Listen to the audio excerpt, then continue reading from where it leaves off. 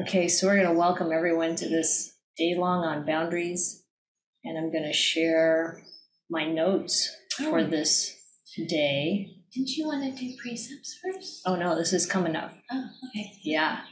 So when we start thinking about boundaries, and it's true that, it's not like the Buddha talked about, he used that word. That's a more modern term that we understand, like how do we take care of ourselves? And, these are my notes, so it's a little, cryptic maybe, but, why do we need boundaries? Well, it's for our own good, and it's also for the good of others. And we want to be understanding and generous and kind, but we also don't want to let people take advantage of us or manipulate us or abuse us, and it's not good for them either. And, we, of course, as we go through the day, be fleshing that out in more subtle terms, perhaps, but there are also some really sort of glaringly obvious things that we want to talk about. And when we think about the Buddha and what he taught and where this topic comes up, the first thing, the first protection, the first clarification of how we interact with people is the 5 precepts.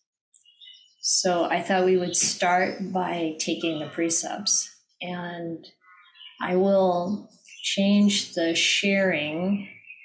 So I'm going to just share the precepts for you, and I'll let you do the scrolling if you would.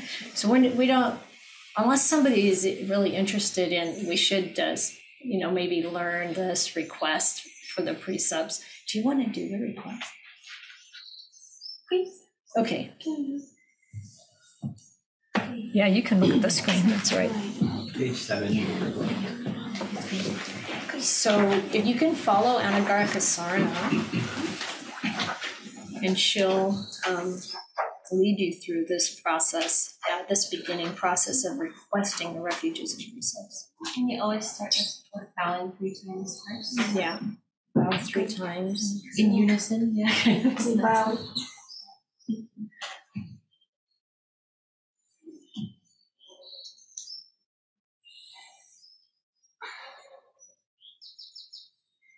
Mahangaye tisanena saha pancha sidani yachama Mayangaye tisanena Page 72.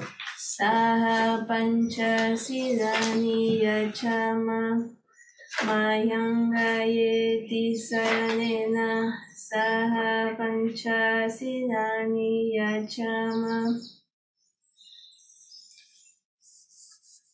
Namo tassa bhagavato arahato samma sambuddhassa. Namo tassa bhagavato arahato samma sambuddhassa. Namo tassa bhagavato arahato samma sambuddhassa. Namo tassa bhagavato arahato samma sambuddhassa. Namo tassa bhagavato arahato samma sambuddhassa. Namo tassa bhagavato arahato samma sambuddhassa. Buddhang saranang gacchami. Buddhang saranang gacchami. Dhammang saranang gacchami.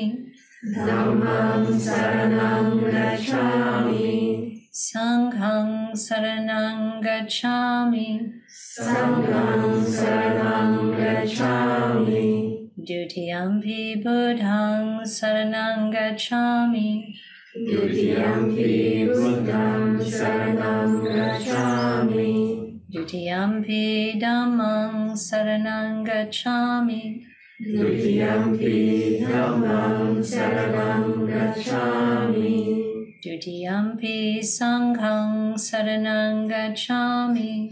Dutiyampi sanghang saranang gacchami. Tatiyampi Buddhang Saranang Gacchami. Tatiyampi Buddhang Saranam Gacchami. Tatiyampi Dhammang Saranang Gacchami. Tatiyampi Dhammang Saranam Gacchami. Tatiyampi Sanghang Saranang Gacchami. Tatiyampi Sangham Saranam Gacchami. Tisaranang Gamanang Nititang. Ama Ayya. Anadipada Veramani Sikapadang Samadhiyami. Panatipata Veramani Sikkhapadang Samadhiyami. I undertake. Read it the English. I undertake the precept to refrain from taking the life of any living creature. Adinadana Veramani Sikapadang Samadhiyami.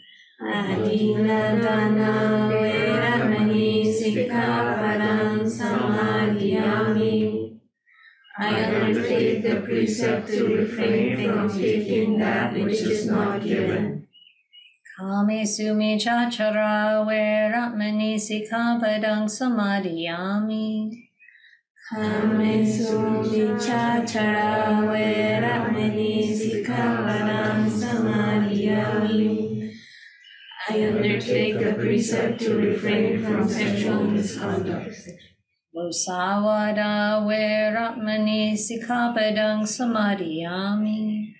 Musawada Veramani Sikkhapadang Samadhiyami.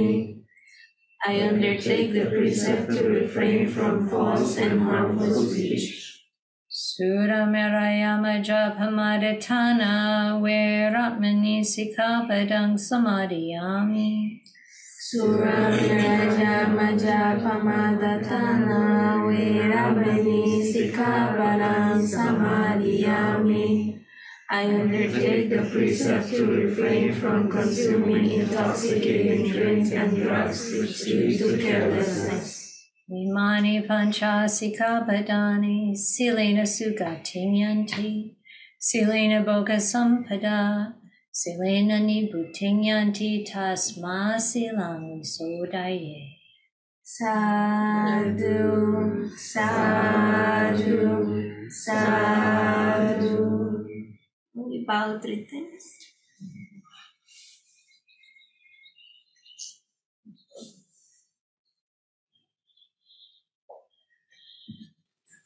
Beautiful. So I think you all probably have a very good understanding of why those 3 refuges and 5 precepts are such an important way to identify boundaries and to keep them. It's incredible protection for us and for everyone else. And what just happened?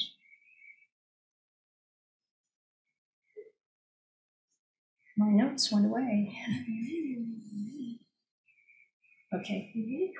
Yeah, thank you. Okay, so now I want to talk about a few suttas that the Buddha gave, and I've got them on the screen so people in here can see them, but if you want to turn and look at the screen, you can, or you can just listen. It's totally up to you. And you can definitely sit on the carpet, it's like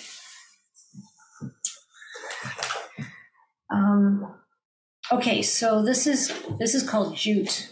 It's Anguttara Nikaya 3, number 99, and so in the Book of Threes, and it says jute canvas. This is like a heavy, coarse fabric.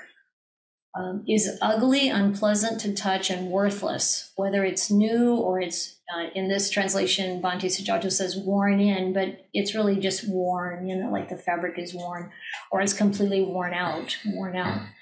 They use worn out jute canvas for scrubbing pots, or else they just throw it away in the rubbish heap. In the same way, a junior mendicant is unethical, a bad character. This is how they're ugly, I say. that person is just as ugly as jute canvas. If you associate with, accompany, or tend to that person, following their example, it'll be for your lasting harm and suffering. This is how they're unpleasant to touch, I say. That person is just as unpleasant to touch as jute canvas. Any robes, alms, food, lodgings, and medicines and supplies for the sick that they receive are not very fruitful or beneficial for the donor. This is how they're worthless, I say. That person is just as worthless as jute canvas. This sounds pretty harsh, doesn't it? This is the Buddha talking. Like the Buddha wasn't all like flowers and hearts and, there's this incredible kindness, but when people are really corrupt, and this would be really corrupt. You're a mendicant. You've taken the robes, you've taken these precepts, and you're not keeping them. If the Buddha very often spoke quite strongly about someone who's really deceiving others. And that's really what this is. And then he says a junior one, a middle years one with, middle year, like, the way they usually define that is you're junior until you've been in the robes for 5 years, and then from 5 to 10, you're in the middle, and then a senior mendicant. No matter what your seniority is, if you're unethical, bad character, this is really someone you don't want. If we see that, this is really someone we don't want to follow. We don't want to associate with, and you don't serve this person. And we'll see more of these kinds of suttas that flesh out some of these clear examples of boundaries around, who do you associate with? When do you back away? So if such a senior mendicant, someone acts like this and they come to a group, a monastery, and if he wants to speak among the Sangha, mendicants are likely to say, what's an incompetent fool like you got to say? Again, this is pretty strong. How on earth could you imagine you've got something worth saying? That person, the unethical one, becomes angry and upset and blurts out things that make the Sangha throw them out, as if they were throwing jute canvas away on a rubbish heap. Now again, this is a little bit to balance out the perception that when you're a Buddhist, you're just kind all the time and you're completely passive. So that's not really the correct approach all the time. Even though sometimes, I guess I would say, it's not, ideally, none of this would come from harsh, like a aversive or angry position. It would come from a strongly clear, wise position. The Buddha would really strongly scold someone who's doing very wrong things. And it's wisdom that's behind it. And it actually can be the kindest possible thing to do, to really try to let someone know that this way of operating is not acceptable at all. Now we get to the nice other side, the cloth from Kasi. Is beautiful, pleasant to touch, and valuable, whether it's new or worn out. They use worn out cloth from Kasi for wrapping, like in one translation is for like wrapping jewels and they place it in a fragrant casket. Like you put that in the cedar chest, and it's in this same way that a junior mendicant, and we'll see the same for the middle and the senior, of good character, and when they're ethical and of good character, this is how they're beautiful, I say. That person is just as beautiful as the cloth from Kasi. And if you associate with, accompany, and attend to such a person, following their example, it will be for your lasting welfare and happiness. This is how they're pleasant to touch, I say. That person is just as pleasant to touch as the cloth from Kasi. Any robes, alms food, lodgings, and medicines and supplies for the sick that they receive are very beautiful and beneficial for the donor. This is how they're valuable, I say. That person is just as valuable as cloth from Kasi. And the same is true for the middle mendicant, the senior mendicant. And if such a senior mendicant speaks in the midst of the Sangha, the mendicants say, "Venerables, be quiet. The senior mendicant is speaking on the teaching and the training." So you should train like this. We'll be like cloth from Kasi, not like canvas. And that's how you should train. And if you get that one on New Year's, you'll know why. We take these slips of paper and we put, these quotes from the Buddha, this is how you should train. And so people pick them on New Year's Day and see what their words from the Buddha are for the year. So maybe you're going to be like cloth like Kasi, cloth from Kasi. Okay, so any comments or questions about this sutta? Like I said, I kind of started at the yeah, Grace. Well, I think it's interesting how judgmental the word like that person is worthless, like you can't just throw them out. It can sound really condemning and judging. And I spent a lot of this time listening to the sutta, trying to reconcile that with the metta Daylong we just had last month. And I think it's like, if there's a worthless piece of cloth, when you throw it out, you're not condemning that cloth. It's just not something that you want to use or venerate. Yeah. And just trying to tease out the language, because the word worthless can seem so just mean in our culture.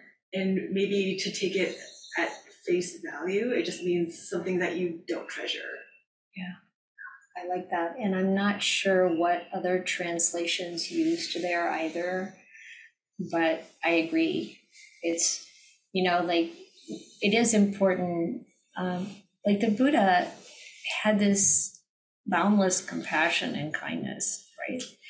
And no ill will whatsoever. So sometimes when we read the suttas or we read the Buddha's words, we might not be putting ourselves in that kind of position if we're thinking in terms of our own kind of disgust or negativity, then it might come across a lot differently. And I always just we were talking about this with some folks the other day, that Ajahn Mahabua used to be really fierce, and a lot of people were afraid of him because he was so strident in the way he spoke to people about shaping up, and Ajahn Pasano said that once when he himself was on retreat, had been on retreat for a while, and his mind was very sensitive at that time, and he was visiting Ajahn Mahabua, and he was there when Ajahn Mahabua was kind of telling somebody off, and he said, from that place of mental sensitivity, all he saw was metta. So there was there's this kindness behind it. So I think that is important to remember. Any other? Yes? I'm also thinking maybe this is holding mendicants to a much higher standard than householder. Is that in terms of one of the things I want us to consider in all of these cases when the teaching the Buddha is given is being addressed to the mendicants is, how does that apply to everyone? How does that apply to our normal life in the world, our householder life? And, so we can at least take this to be encouragement to wisely assess whether or not someone is really being unethical and deceitful. And, if someone, let's say, I don't know, have you had the experience of someone trying to take advantage of you through a scam? And how do you respond? I mean, I know you have. Would you be willing to tell the story? Yeah, certainly. So I think last month our doorbell rang and Neeta opened the door and there was this person dressed in full like uniform of like a utility guy. And, in the Bay Area, we get these really huge electricity bills from a utility company called PG&E. I'm giving the name because it'll come again in the story. PG&E is pretty famous. I think there was a movie about. Yeah. So anyway, so he said that he will help us reduce our electricity bill by checking if we've got the right setup on our account. And he's from PG&E, and he had Peak Gas and Electric written on his uniform. And he had his iPad as well. And my wife opened and then she was like, well, Saket, can you just see, So I came and anyway, I was already in a meeting and, as things go that same evening, I was coming for our Wednesday Sutta study. So I said, look, I'm really busy right now, So but he said, I'm very busy too, I've come by to help you, but I'm only here for another couple hours. So I said, well, just send me a mail, I'll look at what you've got. Because he wanted me to log in right there and then so he could help me with my account. So anyway, then he was quite disappointed in me and I don't care enough to reduce my electricity bill. And then he started going away. And then I just Googled and I found out that actually PG&E doesn't stand for Peak Gas and Electric. It stands for Pacific Gas and Electric. So then I called up our housing office and the lady there is like, we are scared of her. So she said, I'll deal with them. So that was the last of those folks. Yeah. That was it. Yeah, so, again, an appropriate pushback. Yes. Sometimes we get these calls at the Hermitage. I'm trying to remember. Do you remember the nature of it? I'm blanking on it right now. From calling from Google for advertising? No, the ones that call that I tell them when I can't remember. Anyway, there are occasions when Social Security scam. Oh yeah, I'm calling from the Social Security office, and and then I sometimes I'll talk with them a little bit, and then I explain to them what bad karma they're making, and that they really should get a different job. And, hopefully that's possible. Some of them curse and hang out. Some of them argue with me. Argue. I said, no, we're on to you. I said, no one's on to me. I said, believe me, we're on to you. We get this. Anyway, yes. Yeah, I think it's very important to have those boundaries, and I'm very glad that Buddha actually spoke about it, because all this time since I joined, I have to be loving, always loving, be kind, and I let people back in my life with that kindness, and then the suffering starts again because we are not very strong people. We're the normal people like us. So if we just take everything blindly, that okay, everything, then we are going into that trap again. So we need to see that happiness, suffering, both we need to get over both of them, right? Not too happy, not sad. Yeah. So for this is very important to keep that clarity in mind that I'm not doing it from the hate in my heart. There is no hate, but I need to protect myself, which I need to do. So I'm very glad that he said that, because I was like, what are you talking? Oh, this is not working out. No, love is not working out. People started taking advantage. Yeah. Sometimes students too, and sometimes family members too. So I think that's the maturity needs to come. That's the mature level of. Yes, exactly. And, right now we're just looking at ethics. It's like, and those 5 precepts, including substance abuse. I mean, it really is so important. It's like, what protects us when we think, okay, I want to be loving, boundless love, boundless compassion. Well, what protects us when we talk about the immeasurable qualities is equanimity. Being equanimous, but there's wisdom there. You know what's right, you know what's wrong, you know what's skillful, you know what's unskillful. And you're careful. You don't let that negatively affect you or the people around you to the degree you can. And it's very important. I mean, I have heard stories of people in a domestic violence situation where the monk says, you have to be more loving, you have to be forgiving, and it is not the appropriate advice. That's not. And so it is important to realize that the Buddha actually had a great clarity around how we should associate with people. And this next one is called Associates, and this is in Anguttara Nikaya 3, number 26. These 3 people are found in the world. What 3? There's the person you should not associate with, accompany, or attend. There's the person you should associate with, accompany, and attend. There's the person you should associate with, accompany, and attend with honor and respect. So who's the person you shouldn't associate with, accompany, or attend? So what they're saying is you're not associating with them, you're not, spending time with them, going with them places, and you're not waiting on them, serving them.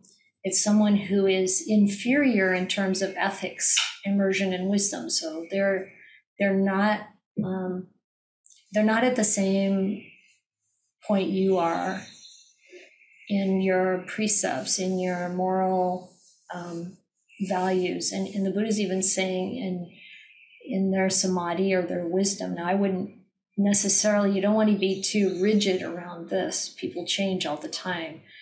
He's saying you shouldn't associate with them.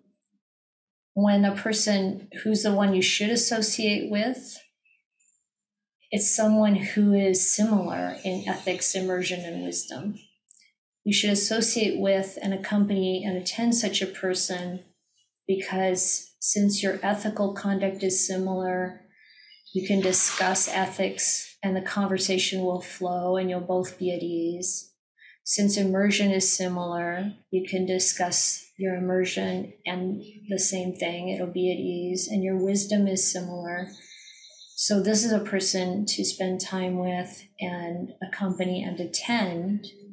But then with a person who's gotten along farther than we have, they're superior in ethics and immersion and wisdom, you associate with them and you attend on such a person with honor and respect.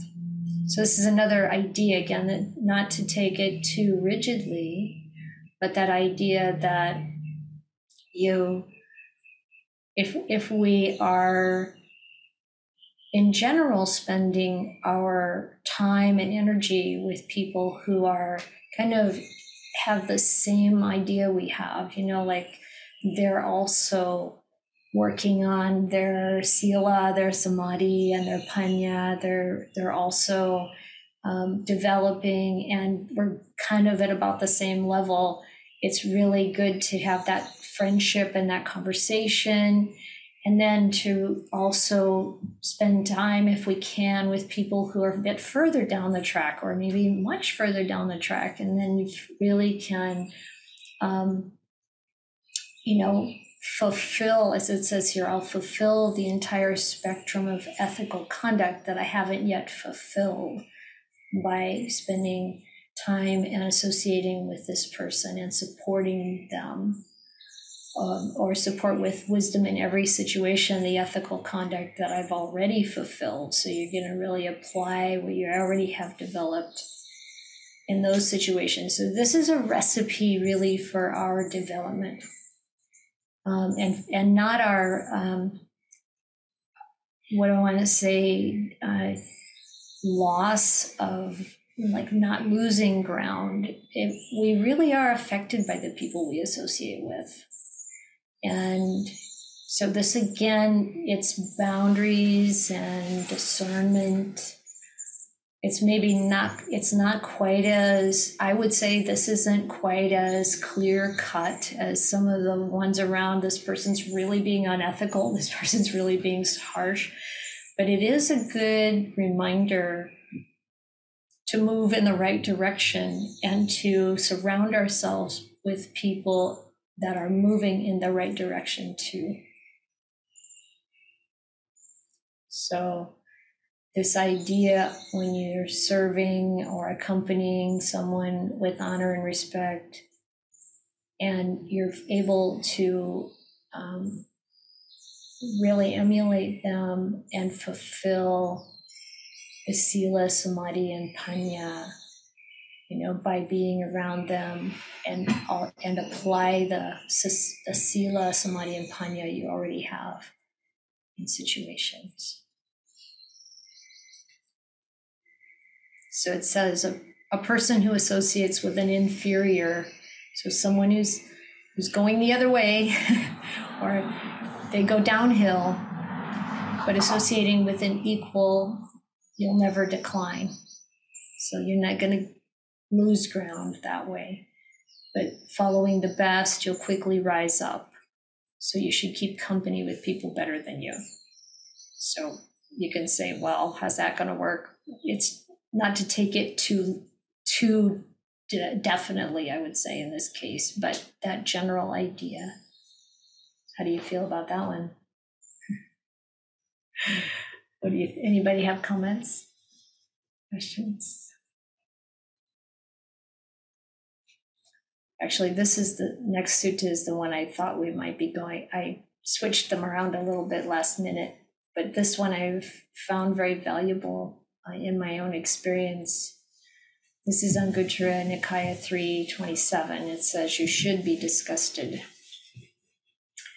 3 people found in the world: the person who you should be disgusted by or should not associate with, accompany, or attend; the person you should regard with equanimity and you should not associate with, and accompany or attend; and the person you should associate with.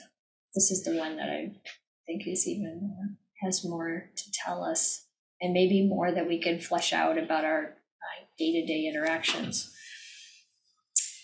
Who's the person you should be disgusted by and not associate with or accompany and attend? It's a person who's unethical, of bad qualities, filthy, with suspicious behavior, underhanded, not a true ascetic or spiritual practitioner, though claiming to be one, rotten inside, corrupt and depraved. Okay, that's pretty clear. And, you should be disgusted by that. And of course, we could say, I think, in our sort of this time, in this culture, say we're disgusted by their actions. And I do think there's value in not, in knowing that people change and there are causes and conditions for people to be the way they are. But it's still the idea of having boundaries around this is important. So being disgusted by that behavior, being disgusted and not wanting to, kind of have much association with that. And the Buddha is saying here, well, why? Even if you don't follow the example of that person, you'll still get a bad reputation just associating with them. Because that individual has bad friends, companions, and associates.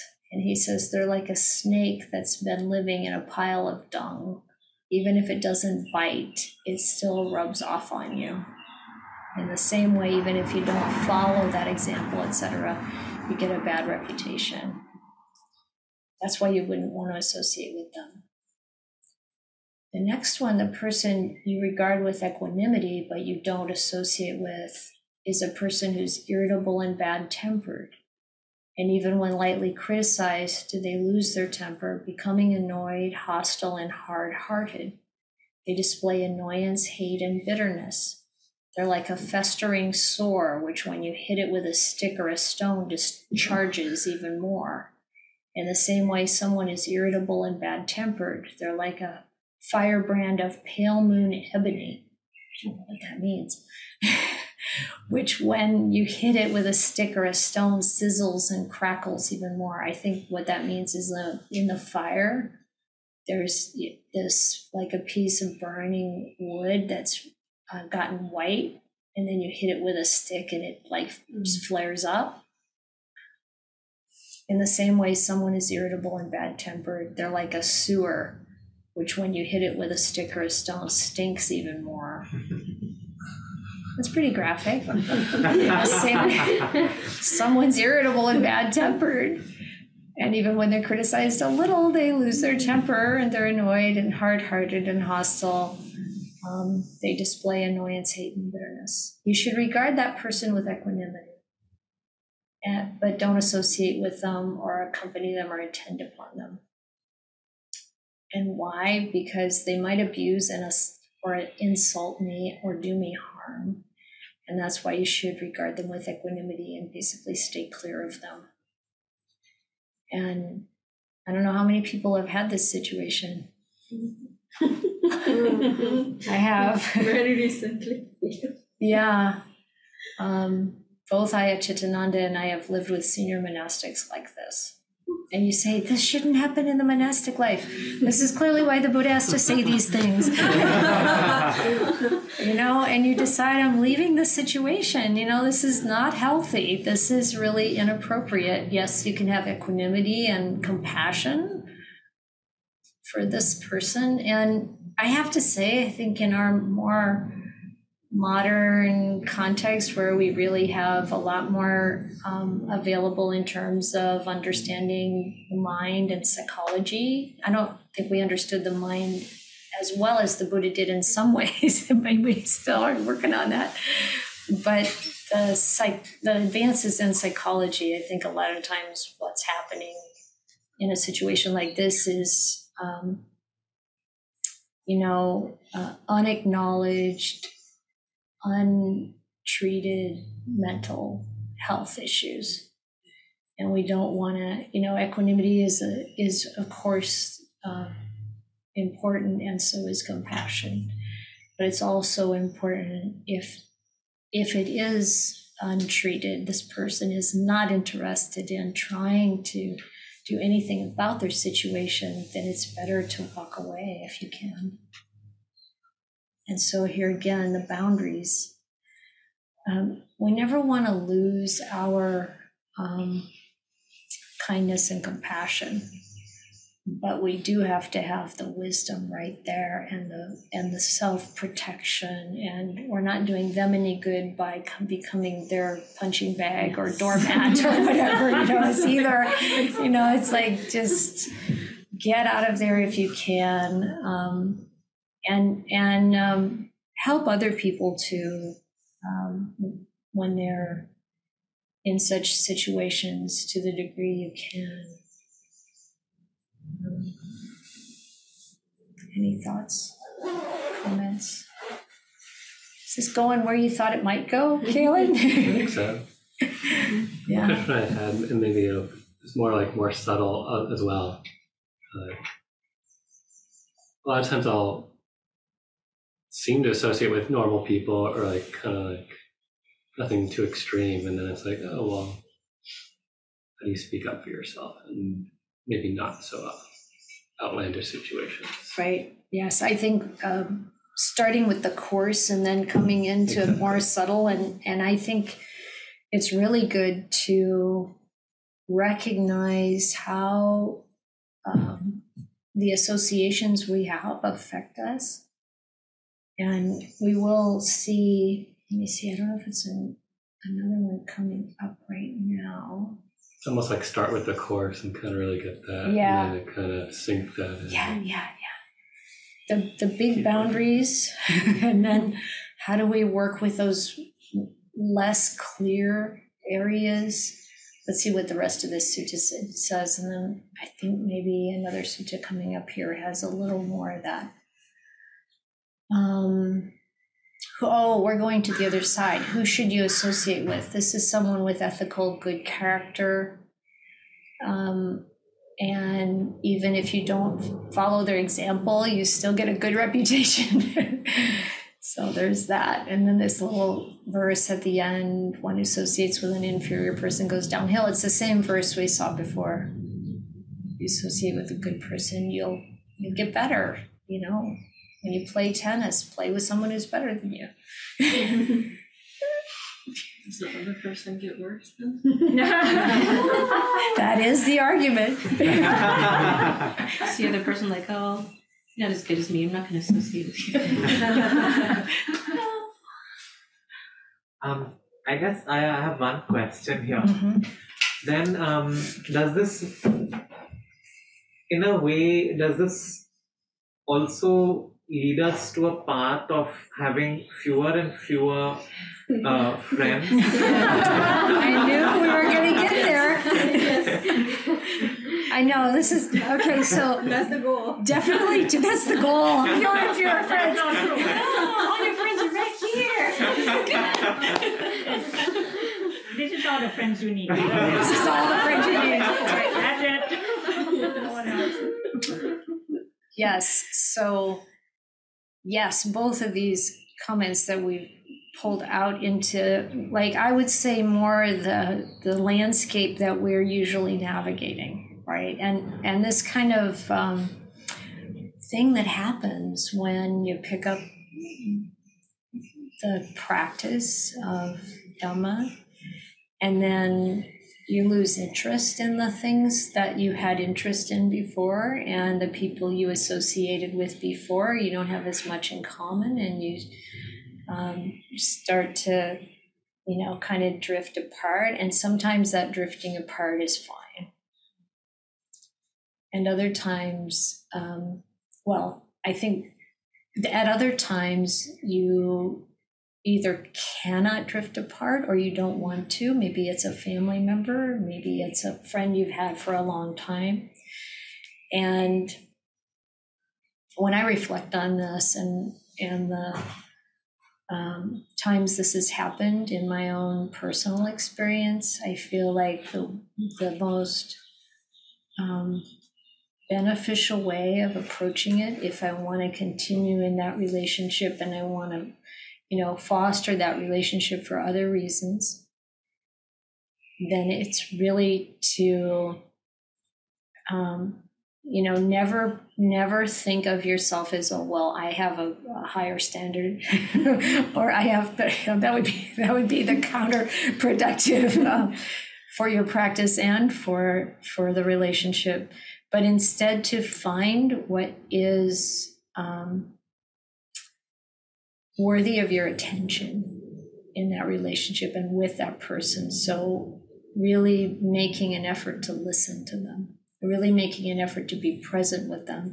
And you can even use the practice as a way of being calm and happy and content and kind and really being present with them. So let's say it's your sibling or your parent or someone, or like I said, a dear old friend. You're not on the same page anymore, but you can make an effort to really mindfully listen to what is important to them. And, I bet we all have these people in our life, where we really don't have much common ground, but you also care about them in a way. Or, when we have certain relationships, we have a kind of access to someone in their life in a way that you don't with other people. And so if you want to maintain that, then it's taking an interest in what they care about, even if it's not your thing, as long as it's wholesome or not unwholesome. And there's a whole lot of things in the world that you might say, well, that's not where I want to spend my time because I want to develop my mind, and it's not going to be this silly movie or this, kind of activity that you don't value very much. But if it has to do with that relationship and you can have that connection and that's beneficial for them and possibly also for you, then you maintain it. I just wanted to say that until our minds are strong enough to stay detached and doing whatever, but still staying detached, we need to have this community of people which we can associate with. Otherwise, we will keep on going back and forth, which is not going to help us at all. That's right. I agree with you completely. Could you hear Vandana online? Yeah, sort of. Yes. Okay, good. A little bit. I can't see everybody, but okay. So yeah, so this idea of not getting, until we have the strength and clarity to stay clear in our own, all three of those categories of our ethics and our mental stillness and calm and our wisdom, to be able to maintain that. We need to not be going back and forth into relationships that pull us away from that to the degree that we can. Stay clear. Yeah. Did you want to say something? Yeah, let me share a little bit of my experience, because I agree with you. I'm still practicing. My mind is not that strong and stable enough. And sometimes I can't be selective what behavior I can walk away from, right? So a few things I use to kind of remind myself. First is like when someone's like throwing anger at me, I understand the Buddha taught, if you get angry back, you are even worse. Use that to remind myself. And also to apply like metta as complete acceptance, accept the person as who he or she is in that moment, and also accept the situation. And sort of remind myself, maybe it's karma. I might have done this in the past to this person. So just kind of, if this situation or the person is coming to kind of get something back, I should be relieved to pay it back. And that's it, right? And also one last thing is like, if someone's angry, it's like that person's holding a fireball and trying to throw at me. If I don't have self to be there and take it, it's just like throw past me. I'm just like completely transparent and trying to like become less and less about self and kind of live in this kind of reality of things. So still practicing. Sometimes I got pulled into it. So I'm like, okay, think this thing, right? And then I can kind of go through the situation more quietly and less reactive, And that's actually, that actually is very strong to do those things, to remind ourselves, to hold back, to be restrained, to recognize that, the minute we pick up anger and respond in anger, we are, I don't know about worse. I think maybe that idea helps us to be more restrained, but certainly we're feeding the anger in the other person. And we're letting this poison run free in our own system. And so we definitely want to use those cues. And anyone might need to find their own. But then, stepping back and looking at the bigger picture, like how much of this can I work with, depending on the relationship. Maybe this is something that is okay to walk away from. Maybe it isn't. Maybe this is something where I need to try, but they also have to try. So that's kind of where I think it is. Yes, Kim. It's just interesting how all the suttas that we've read so far are all about association, or like people, and kind of cultivating good ethical people and letting go of others. I don't know. It's just, there's a very strong pattern. Yes. Or fundamental. Yeah. And the Buddha was very strong in his, because what's the goal? From the Buddhist perspective, it's the awakened mind, and it's liberation. And the stuff that happens, throughout your life, he's like, you've been doing that for lifetimes. That's been going on forever. And it's going to keep going on forever if you keep doing the same things. So stop doing the same things and, really move in that direction. If there are things holding you back, let them go. Grace said something earlier. Oh, yes, Grace. I shared two things. Yes. So when I was hearing the sutta, I was really struck by the disgust versus the equanimity.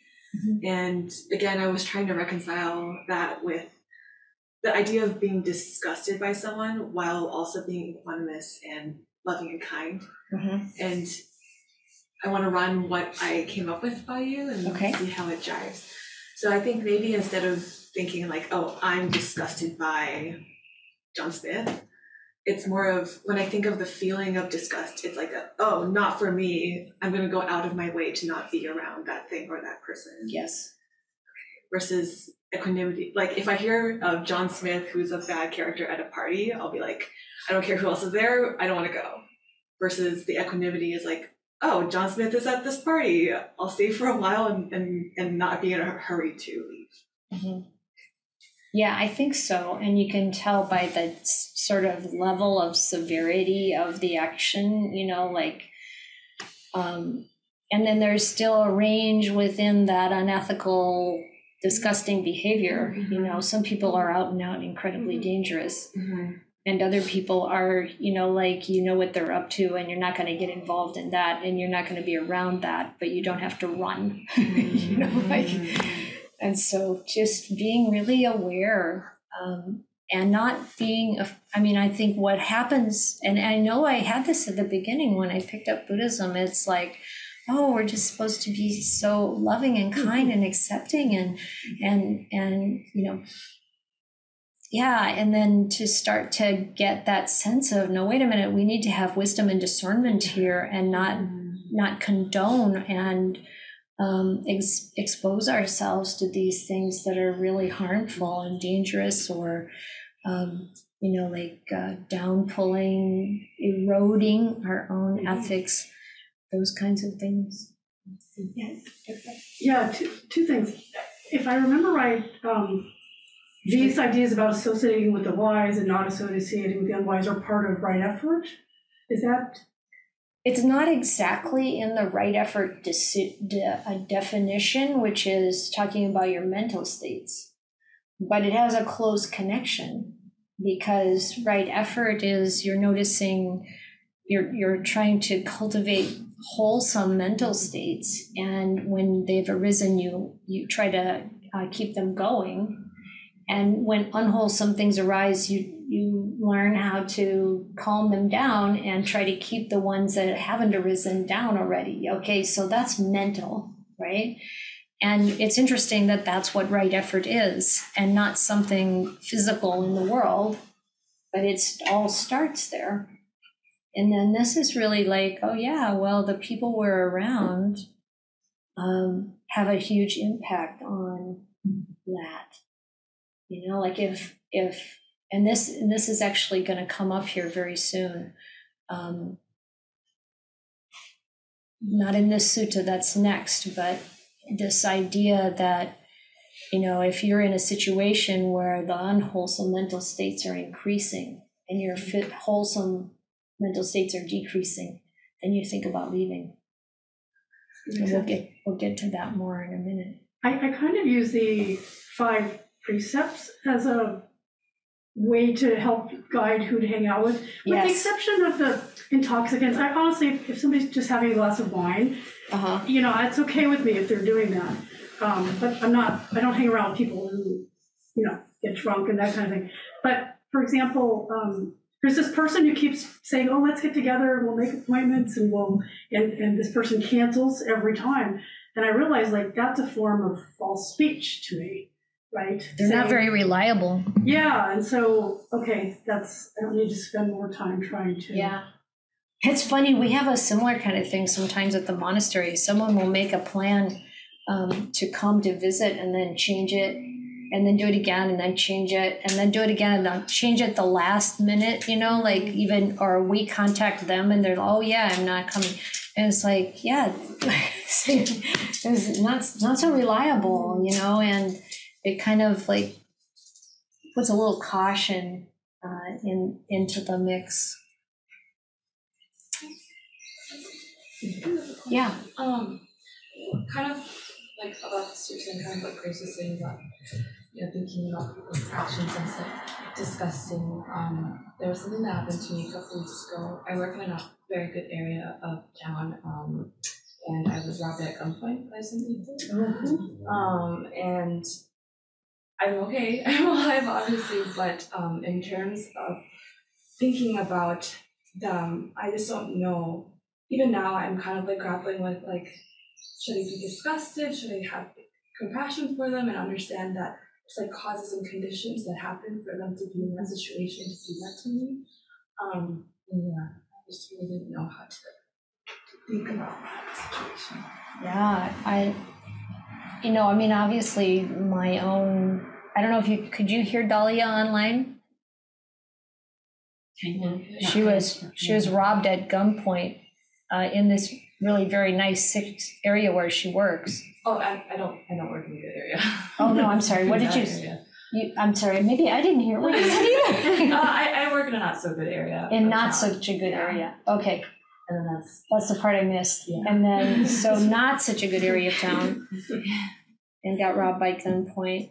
And her reflection is, do I look upon that with disgust, or do I see with compassion that these people under these causes and conditions have come to this point of doing this kind of thing?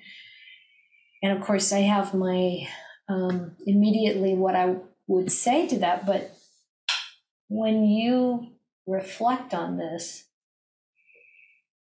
do you have a sense of what uplifts your mind, or what brings you, like, can you come to a place of feeling solid and clear? And what are the thoughts that bring that? Do I feel solid and clear reflecting on what happened to me? Yeah, and the way in which you would relate to it, like you're saying. I guess some time has passed, and it definitely made me reflect more on death and like mortality. And it kind of gave like a resurgence of like needing to practice, because even though I'm young, and like I'm not gonna I'm not gonna suffer from like old age now, life is still not guaranteed. And that it really propelled thinking that I need to prioritize practice. I need to prioritize being around good people, because even if we do everything right, a lot of things are not guaranteed. Yes. And that I have, I'm very sad that there are people like that out there. But if they had everything, if they were met with kind people, if they weren't in those certain causes and conditions, that wouldn't have happened, and it might have just been my karma to encounter those people. But I was lucky enough to only escape with my things taken from me. And that was kind of my reflection. But in terms of when I talk about it with other people, they say like, oh, like you don't have to sympathize with them, like what they did was truly wrong, and pretty big. Yeah. So my thought about it is, yes, what they did is truly wrong, and we can still have the reflection on. I mean, I think what you're doing with this is great. The fact that can bring into a more clear relief the importance of what we do with our time, how we spend our time, that our life can end at any time for any number of reasons. That's an important reflection. And I think around this idea of how do we relate to this kind of thing in the world is to have the disgust for that action and have the equanimity, with regards to the person, and have the, appreciation for the fact that, societally, or the conditions, the causes and conditions that can bring that about are there. So it's like those things, the equanimity, that's about wisdom. The disgust about the action, that's about wisdom. Clearly it's wrong. Clearly this is part of the world, and it's always been part of the world.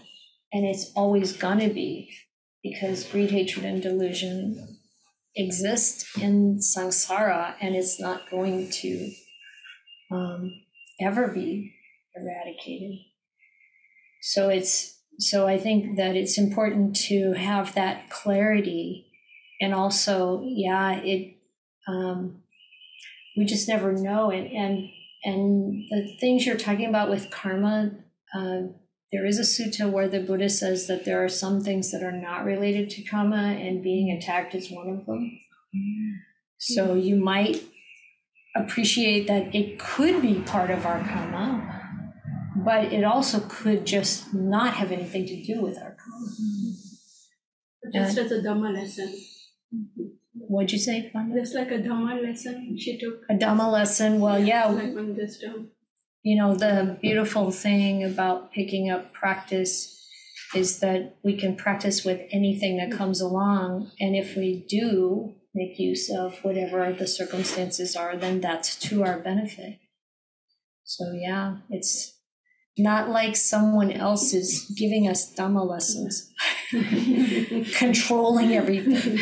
It's more like, there's all this stuff going on. Sometimes we get caught in the middle of it. Sometimes we get, it comes towards us because of our karma. But, it's like whatever it is, whatever is happening now, we need to practice the best we can with it. Did you have something you wanted to say earlier, Saket? No. I'm good, thank you. Everybody online, do you have any questions or comments? Not at the moment. Okay, so yes? Sorry, I just had one thing. Disgust is such a strong word that it is indeed. And I guess I have a little bit of trouble with it. I don't know. And I like the thought more of disgust. Well, yeah, like it's just a very strong, it's just a very strong word. And I think holding something with equanimity, as you said, at the same time helps, I guess. Maybe that helps so that it, I don't know, just... I think the distinction that's important, Monica, is that the disgust is about that, what's happening, but the mind doesn't take on aversion. We don't have, ideally, where our mind is not, has not gone negative there. It's that the mind is clearly seeing that that's a really bad thing to do. Right. And there's that disgust for the badness of it, So I think that that's true. It's like if you hold some of these teachings in tandem, like right effort, and increasing the skillful qualities and wholesome mental states and decreasing the unwholesome mental states, then even having disgust about someone's bad behavior is not going to make an unwholesome mental state in your mind. Right. Yeah, I think that's what, I don't go down the path of, and just get carried away by disgust or whatever. Exactly. Right. Yeah. But that's just disgust, and that's it. Not make a whole story out of it. Yeah. Right. That's right. Mm-hmm. Exactly. And that's part of our own mindfulness and our own stability of mind. Can they make a distinction between the disgust of the actions versus the person? Meaning still kind of compassion for the person themselves. Yeah, exactly. Yeah, exactly. Yeah. I mean, that's the way we talk about things now, that we can include in this kind of teaching. I think it's very important to see that distinction. Because the Buddha had that compassion for people, and it's really interesting, someone would do something really wrong. And in fact, we're gonna see it in this sutta. It's not so terrible, but even when people did things that were really wrong and they came back to the Buddha and they would confess it, and then whenever he would see them, he would treat them like everybody else. He didn't hold on to any kind of did that thing. Well, we're gonna see this here in this sutta a little bit. So the Buddha was in this town in the Kosala, and this monk, Kassapa Gota, he was listening to the Buddha giving a talk about the monastic rules, and he got kind of impatient and bitter, and he's thinking that this ascetic is much too strict, probably trying to be defensive of something he's not doing quite up to par, maybe, or whatever. But and then the Buddha left and was traveling somewhere else, and this Kassapa, he said he became quite remorseful and regretted thinking that. Well, it's my loss, my misfortune, that when the Buddha was talking about the training rules, I became impatient and bitter, thinking he was much too strict. I should go to the Buddha and confess. And so he does. He takes his bowl and robe, he goes, and then he says to the Buddha, he sees the Buddha, he bows, he sits down to one side, and he says, I made a mistake. It was foolish, stupid, and unskillful of me to become impatient and bitter when the Buddha was educating, encouraging, firing up, and inspiring the mendicants with a Dhamma talk about the training rules, and to think this ascetic is much too strict.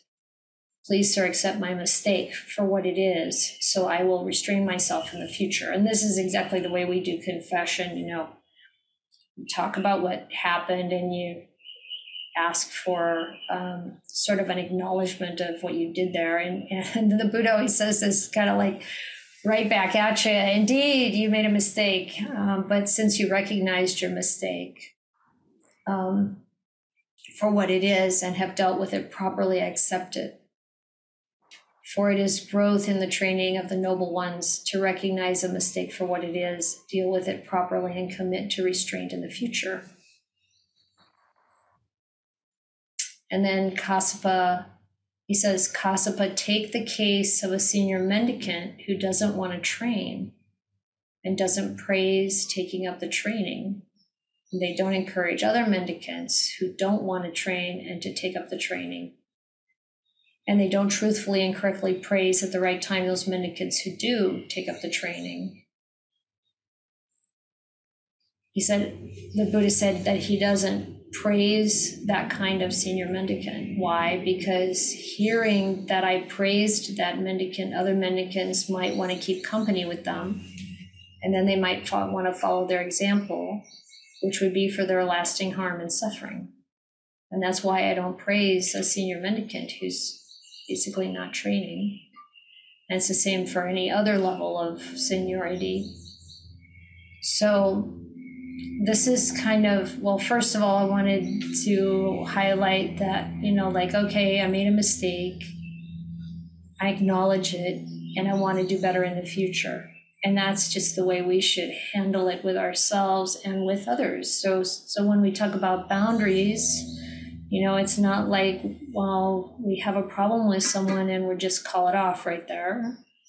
But if this kind of, well, I'm sorry, please forgive me, I won't do it again, but then that happens again and again and again and again, and replay, and they really don't pick up a practice to change their behavior, and they don't really, have any new insight that causes them to change their behavior, or someone is just, that we know just decided to leave her partner, there's an addiction problem in that situation, and there's always this, I'm going to stop and I'm going to be better. And then for a while, there's a lot less of that problem. And then it's like, it's so much better and everything's going fine. And then pretty soon we're back at the same thing again. And this is a pattern that we want to be aware of, not to get caught up in, like these kind of sort of very temporary movements towards the right direction.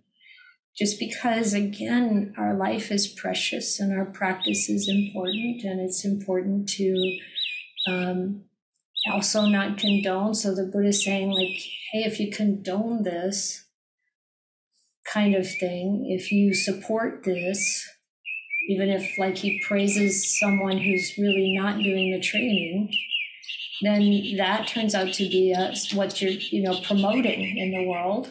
And in this kind of situation that I just described, of course, it's more personally impactful than maybe for others, but this person also has children, and you don't want to be that kind of example to them either.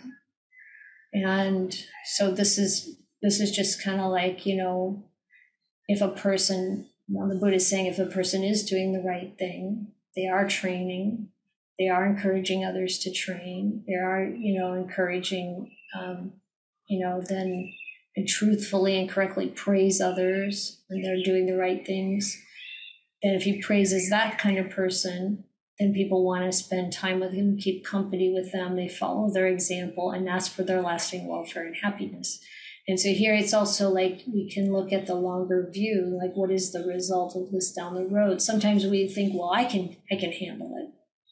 I'm not going to let my own mind deteriorate. I'm not going to let my own ethics deteriorate being in this situation. But it may have effects on others. And it also may have effects on us that we're not able to see this kind of eroding over time. So it's also important to look at that.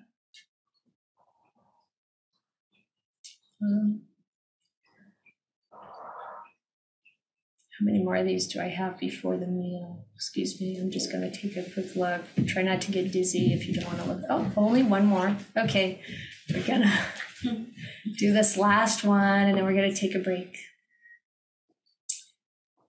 This is in Guntran 9, number 6. This is where Venerable Sariputta addresses the mendicants. He says, you should distinguish two kinds of people, those to associate with and those not to associate with, and distinguish two kinds of robes, two kinds of alms food. So this is kind of like we can look at whatever our situation is, the neighborhood we live in, when it says two kinds of lodging, two kinds of market towns, so two kinds of towns, two kinds of countries. So really looking at your whole context, those you should frequent and those you shouldn't frequent. So you should distinguish between these people, like, okay, if, let's see, who are the ones? So this is that you should distinguish those you should associate with. Who are the ones you should and shouldn't associate with? Well, you should you know a person, when I associate with this person, unskillful qualities grow and skillful qualities decline. And the necessities of life for the renunciant, robes, alms, food, lodgings, and medicine, and supplies for the sick are hard to come by. And the goal of the ascetic life, for which I went forth from lay life to homelessness, is not being fully developed. In this case, you should leave that person at that very time of the day or night without asking. You should not follow them. So let's put this more in like ordinary terms. So this is like, well, first on a mendicant level, like if I'm staying in a monastery where my unskillful qualities are increasing and my skillful qualities are decreasing, whatever that might be related to, and the requisites are hard to come by, that's probably because there's some harshness, negativity, lack of skill. Maybe the senior monastic isn't sharing with the junior ones, or there's something like that is going on, and they're like, you can just pick up and leave anytime. Don't follow them. And then the other one is you associate with a person and your unskillful qualities are growing and your skillful qualities declining. So same thing again. But the necessities of life are easy to come by. So you're getting all the stuff, the food you need and the shelter you need, but your mental states are still, your practice is not going well, in that case, you should leave that person after reflecting, but without asking. Don't follow them. So it's like still there's some real problem there. But the Buddha doesn't say, oh, if this is going on, in this case, it's just entirely based on the development of your mind. So instead of getting into like all the different possibilities of what that could be causing that, that's where you're putting the attention. Is this helping me be better, or is this causing me to be worse? And then the next case is your skillful qualities are growing and your unskillful qualities are decreasing. But the requisites are hard to come by. It says, and the goal of the holy life is being developed because your skillful qualities are increasing. Then you should follow that person after you think it over, consider it. You shouldn't leave, even though it's hard to get food and all of that. Finally, it's the final one. Your skillful qualities are growing. Your,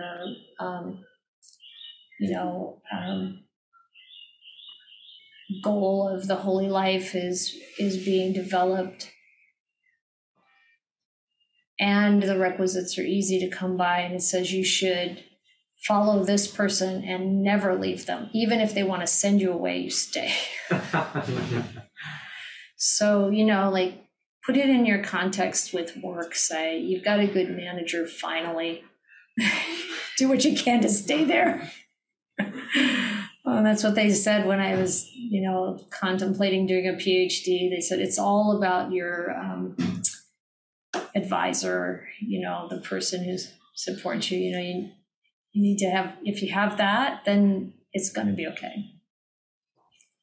So that's the kind of idea. So what's interesting is then it goes on to distinguish between like what you wear, what you eat, where you live, what kind of town you live in or you spend time in, and the country you live in. So in all cases, are your mental qualities, are your skillful qualities increasing or decreasing? Are your unskillful qualities growing and your skillful qualities declining, or is it the other way around? And then, think about whether or not you want to change that situation. And sometimes it's just, like those physical or material things really do have a big impact.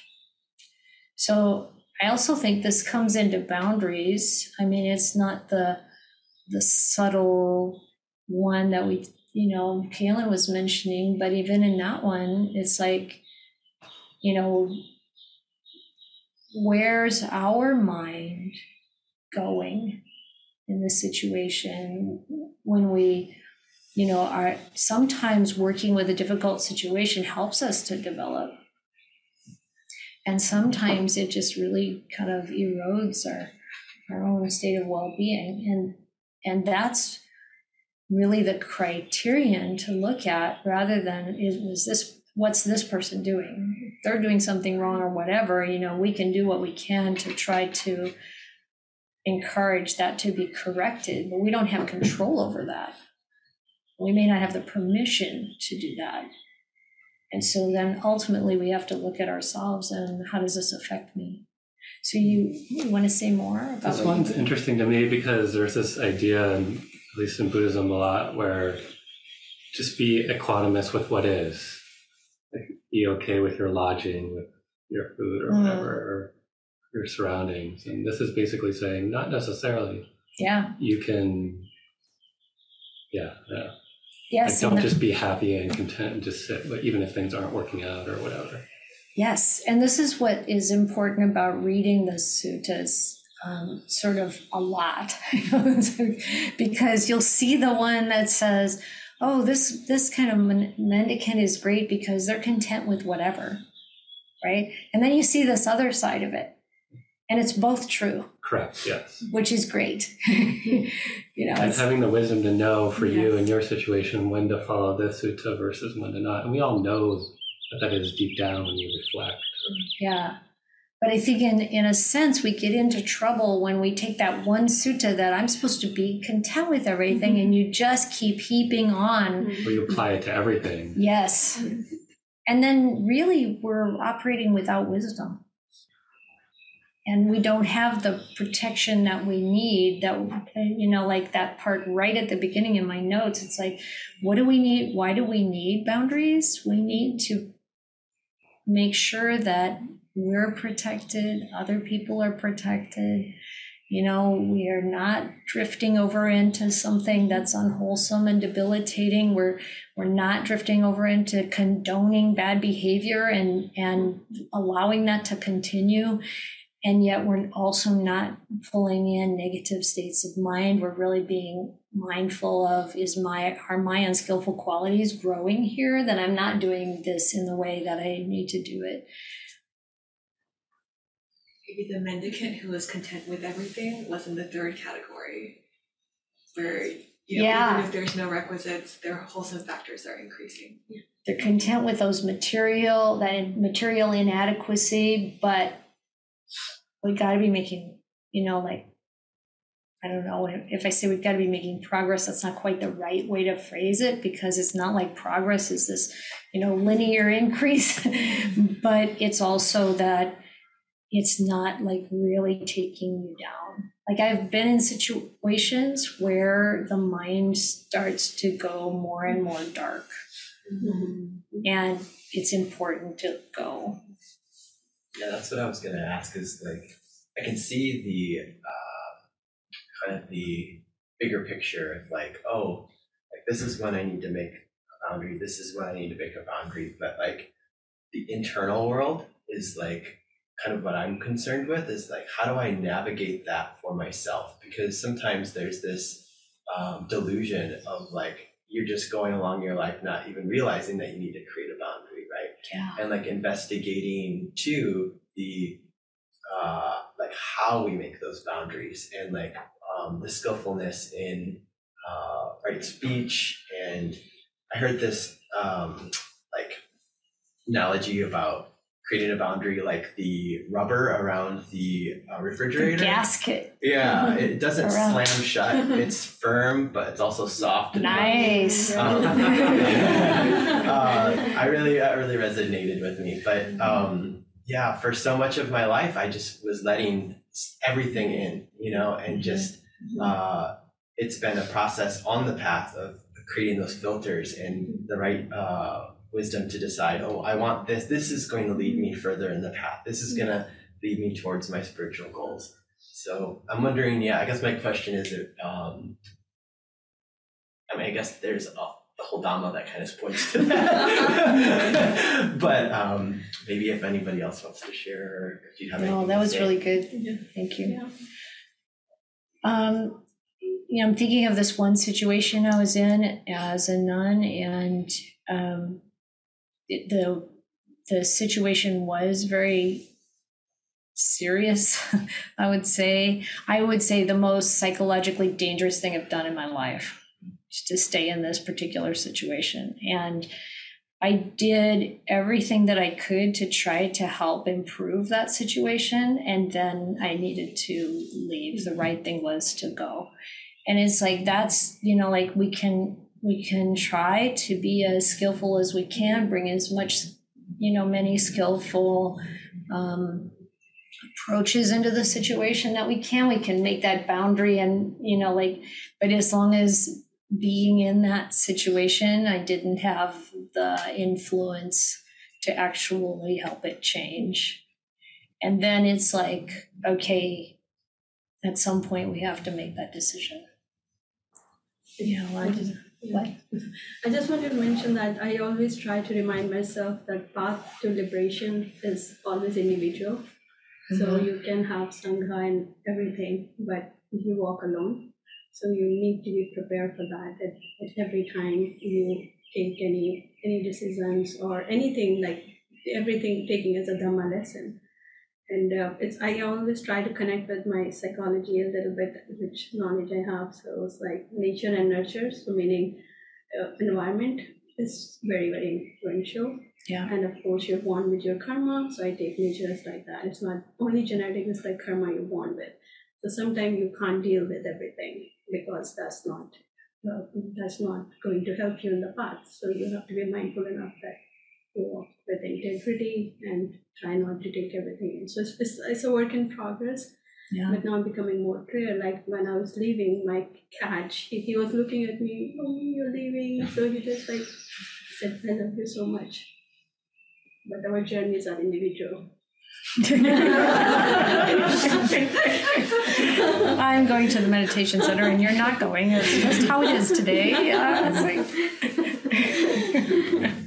Yeah. I take it very seriously, actually.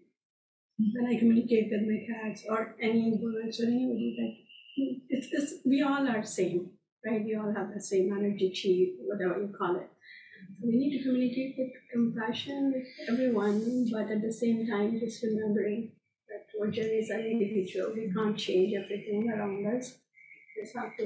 Buddha got enlightenment by himself first, and then he started teaching. Yeah. Just a thought, sorry. No, that's good.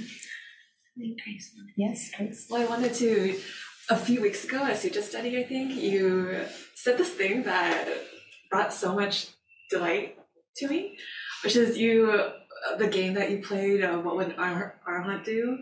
And then you asked Ajahn Pasano. I don't know if you want to finish the story, but I think it applies. Yeah, so I was renting a house near a Baigiri, and the landlord seemed to have the idea that they could just kind of like, do some things that I felt were inappropriate. So basically, like, they came to do some work on the property to cut some branches back and stuff. And then they're like, well, now I'll take a shower in your bathroom. And I'm like, what? Or, kind of hint like, yeah, the previous tenant used to let me stay over in the other room, in the other bedroom. And I'm like, I'm renting this house. This is not okay. And, now we're going to like cook lunch in your kitchen. I'm like, what? And I'm trying to work with this, and I'm thinking, okay, what would an Arahant do? That was my favorite game at the time. And I thought, okay, would an Arahant, and I said this to Ajahn Pasano. So I said, Ajahn Pasano, so this is the situation. And it's like, what would an Arahant do? Would an Arahant just be incredibly loving and yeah, sure, come, and I just made some cookies, so please have some, it's like, or, and he said, well, it depends on the Arahant. He said they might do that, or they might be chasing them off the property with a stick. I was like, oh. Yeah. Second option seems nice. What? Second option seems nice. Second option seemed like it was really appropriate, don't you think? What did I do? I wrote them a letter, and I really tried to craft this letter in a very good way, with all the I statements and everything. They got really mad. Oh, well. Then I just went off and became a nun. Broken lease, huh? Yeah. Was that a blessing in disguise? No. I made for a good story now. Right? Not in the moment. Oh, it wasn't so bad, but it was a good lesson. We need to have boundaries. It's so interesting how you craft something so well and try to make it so nice, and people still, I don't know, get angry or take it the wrong way or misinterpret it or whatever. Yeah. I've actually found that if I say something in a really nice way and trying to set a boundary, very often the person will ignore it, and I'll have to say something again. I'll say something 3 times. And then I have to say it much more firmly that 3rd time. There's just some, I don't know if anybody else has had that experience. Yes, exactly. They'll ignore the nice. Well, and sometimes you have to put it in writing. Yeah. I've seen times when I've said the same thing over and over again, then I put it in writing and suddenly it's like, what? So maybe that too. But yeah, definitely. I heard this book title that it sticks with me called "The Courage to Be Disliked." I don't think I even need to read the book. Yeah, it reminds me of another conversation I had with Ajahn Pasano after I had to ask someone to leave the monastery, and I had to get really firm about it because it was not happening. And I said to Ajahn Pasano, have you ever had to throw anyone out of the monastery? And he's like, oh, yes. And did they say awful things about you afterwards? Oh, yes. Suddenly I felt like I was at least in some pretty good company. Yeah. Sometimes it's really crucial. I mean, you can't let things continue when you have some responsibility that keeps other people in harm of any kind, psychologically or whatever, and this life is a mess. You just have to realize it's messy, and there's no way it's all gonna, like your beautiful, well-crafted, completely empathetic letter is not gonna be like you're just gonna create rage. I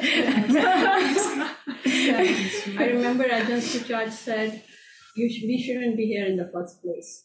We are in the samsara. Ajahn Suchard. Oh, yes, I know. Ajahn Suchard. Yes. We are here, but we are here because of our karma. Oh, exactly. And so, yes, get enlightened. Get out. Yeah, but first we have to get lunch. So I'm kind of thinking we'll come back about 1:30. It's like 11, and we can do meditation and sitting and walking and so on in between. And I know for those of you who are like in Europe and England and Finland, and like it's probably going to be bedtime pretty soon or something. But I was thinking that at 1:30 we would have a bit more teaching and discussion, and then again at 3:30 we'll kind of come together with a final Q&A discussion time before we end the day. So I'm going to put a little, I'm going to share a little screen that says when we're coming back on there in case anyone else joins us in the meanwhile. And I hope that everybody has a good couple hours of practice before we come back to talk more. All right. Thank you all.